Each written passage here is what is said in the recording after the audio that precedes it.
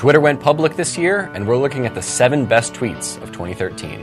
You're in the right place, folks, because this is where the money is. Welcome to the show, folks. I am David Hanson, joined by Morgan Housel today.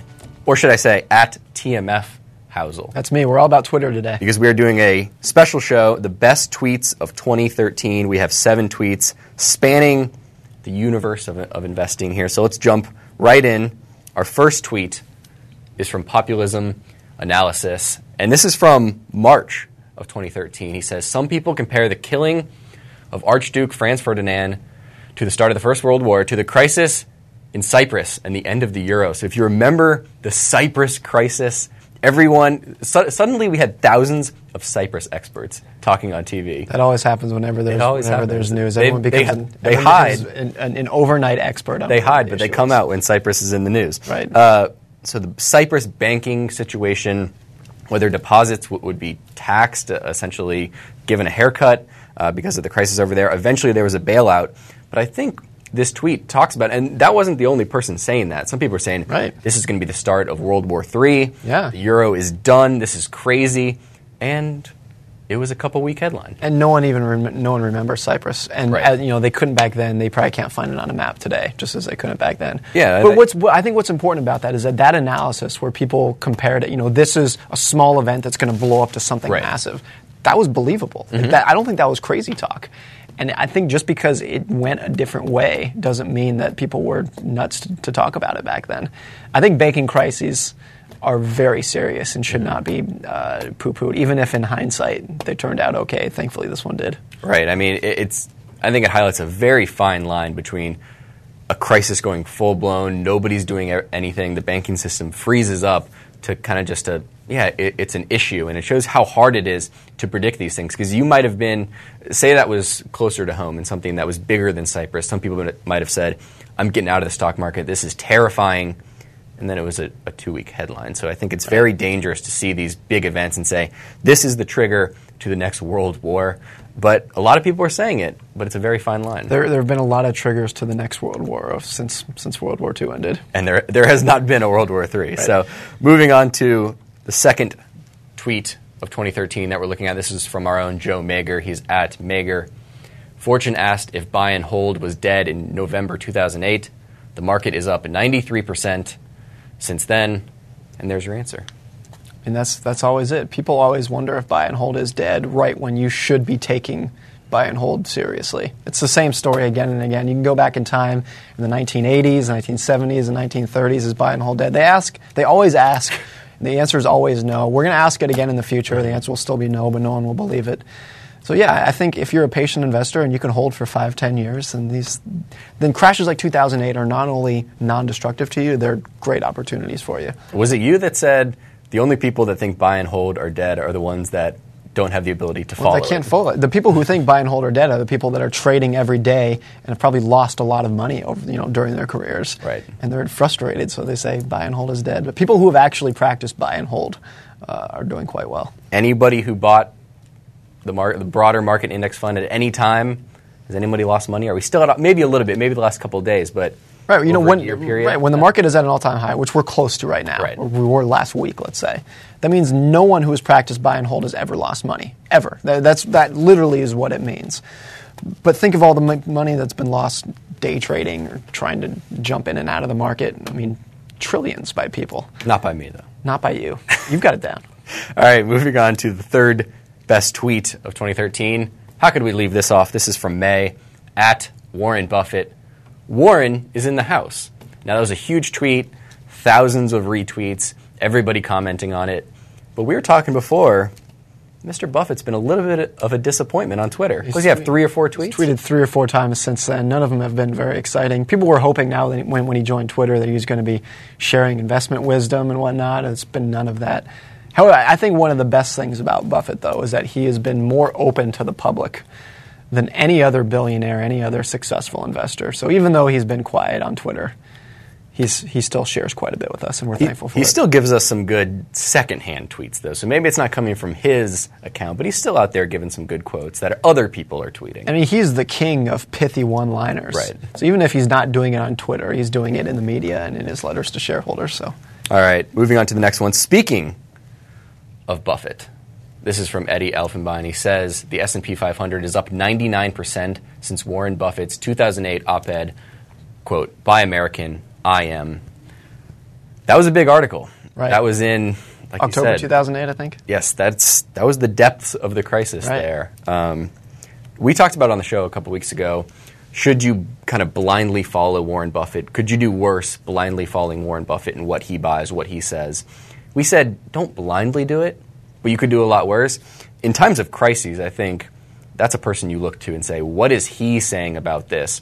And I think you get a lot of wisdom from him. I think what's interesting is that in the years before the crisis, you had almost every investor idolizing Buffett and saying, you want to buy when there's blood in the streets and follow Buffett. And then when the crash comes and Buffett says, look, the market just crashed and I'm buying. This is what I told you to be doing for years. Everyone, or not everyone, but a lot of people stepped back and said, Buffett doesn't understand. This is not a good time to buy. Crazy old man. Crazy old man doesn't understand it anymore.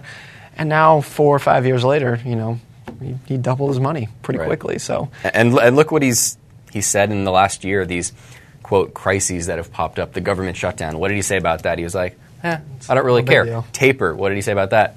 No, either way, we'll be fine. So I think when there's these big headlines, you want to go to Buffett and just say, what's he thinking about that? And more times than not, he's going to be right. I think it's just a show, too, that successful investors, they're not necessarily brilliant. They just have control over their emotions. So it's in October 2008. Buffett wasn't doing anything crazy. He was going out and buying blue chip stocks. It wasn't crazy. You don't need brilliance to do that. You just need the intestinal fortitude to go out and say, look, you guys are kind of going crazy. I'm just going to step in here and buy for the long term. It's what he does. It's just a more level head than most people have. All right, moving on to the next tweet. This was a response from a question that we asked from our Twitter account at TMF Financials. We said, how would you fool in the blank? Blank is a stock I could buy today and sleep well if the market shut down for 5 years. And the response from John O. Greenwood was, of course, chicken. Chicken stock? Just chicken. I think the actual chicken that you eat. That's what he wants. Or chicken stock. I was thinking it was chicken stock. It could be. You could make soup. That's what I thought. Maybe I misunderstood the tweet. What is the one food that you would be willing to eat for 5 years? Chipotle burritos. Really? Yeah, no question. Are you a burrito man or the bowl? I'm burrito. I'm all They have done studies, though, that you get more with the bowl. Did you know that? I didn't know that. I feel cheated now. So some more Chipotle tips for you and all of our listeners out there. You can ask for more rice and they don't charge you. Oh, I do that every time. And you can get the grilled vegetables on there, no charge. When I was in college, I went to Chipotle so often that the manager started giving me free burritos once in a while. I would just come into the cash register and he'd say, you've been here so often, this one's on the house. That's when you know you have a problem. I think that might have been my answer, too. When we first ran that tweet, I might have said a Chipotle burrito. Yeah. They're pretty darn good. All right, moving on to the next tweet from Shane Parrish. Small advantages over a long life lead to large differences in outcomes. Very interesting. Well, people are always swinging for the fences. They want the big gain today. It's much more realistic and also advantageous to find a small advantage that you can hold on to for decades. That's both the realistic outcome, and that's how you're going to leverage your odds of success over time. This is, we're talking about investing, and that's very true investing, but I think it's true for a lot of things in life. It's much easier to find a small advantage and hold it forever than try to knock it out of the park overnight. I think the same is true if you invert that, too. Small disadvantages can lead to big disadvantages. Absolutely. I mean, that's the theory. That's costs in investing.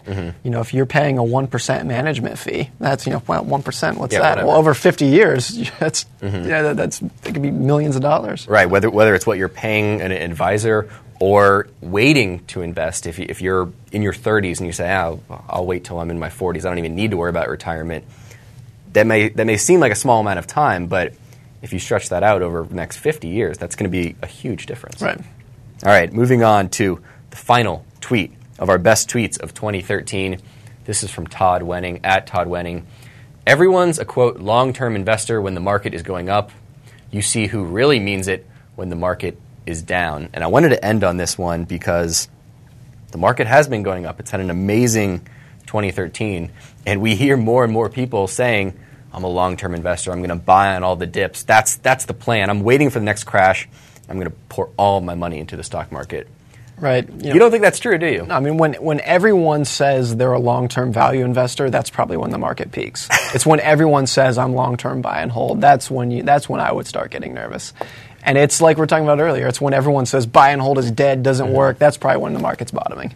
So what's something that people can do if you think that people are wrong in thinking that they can withstand anything? What's something they can do to help them not freak out when the market starts to go down? I've said you should take the amount of money you have right now, just whatever the number is. Yeah, you have $10,000 invested. Cut it in half. So write down the number 5,000. All right, 5 million. David's doing better than most of us. Yes. But then just look at that number and say, how would you feel if you logged into your brokerage account and you saw that number? Because almost certainly you will at some point in your life as an investor. You're young. At some time in your life, the market's going to fall 50%. That's just what markets do sometimes. And I think if you are comfortable with that number and actually seeing that number and thinking about that number, you have a better chance of actually withstanding a crash when it comes and sort of keeping your head on straight when it happens. All right. You heard it here, folks. Morgan Housel predicting that your savings will fall by 50%. No, I'm just kidding. Good exercise, though. Go in there, look at your account, divide it by 2. Can you withstand that? Do you have the stomach for it? That is our show for today, the best tweets of 2013. Our Twitter handle is at TMF Financials. Send us what you think was the best tweet of 2013, and we can address it on some other shows. That's our show for today. We'll see you tomorrow. People on the show may have interest in the stocks they talk about, and the Motley Fool may have formal recommendations for or against. Don't buy or sell stocks based solely on what you hear.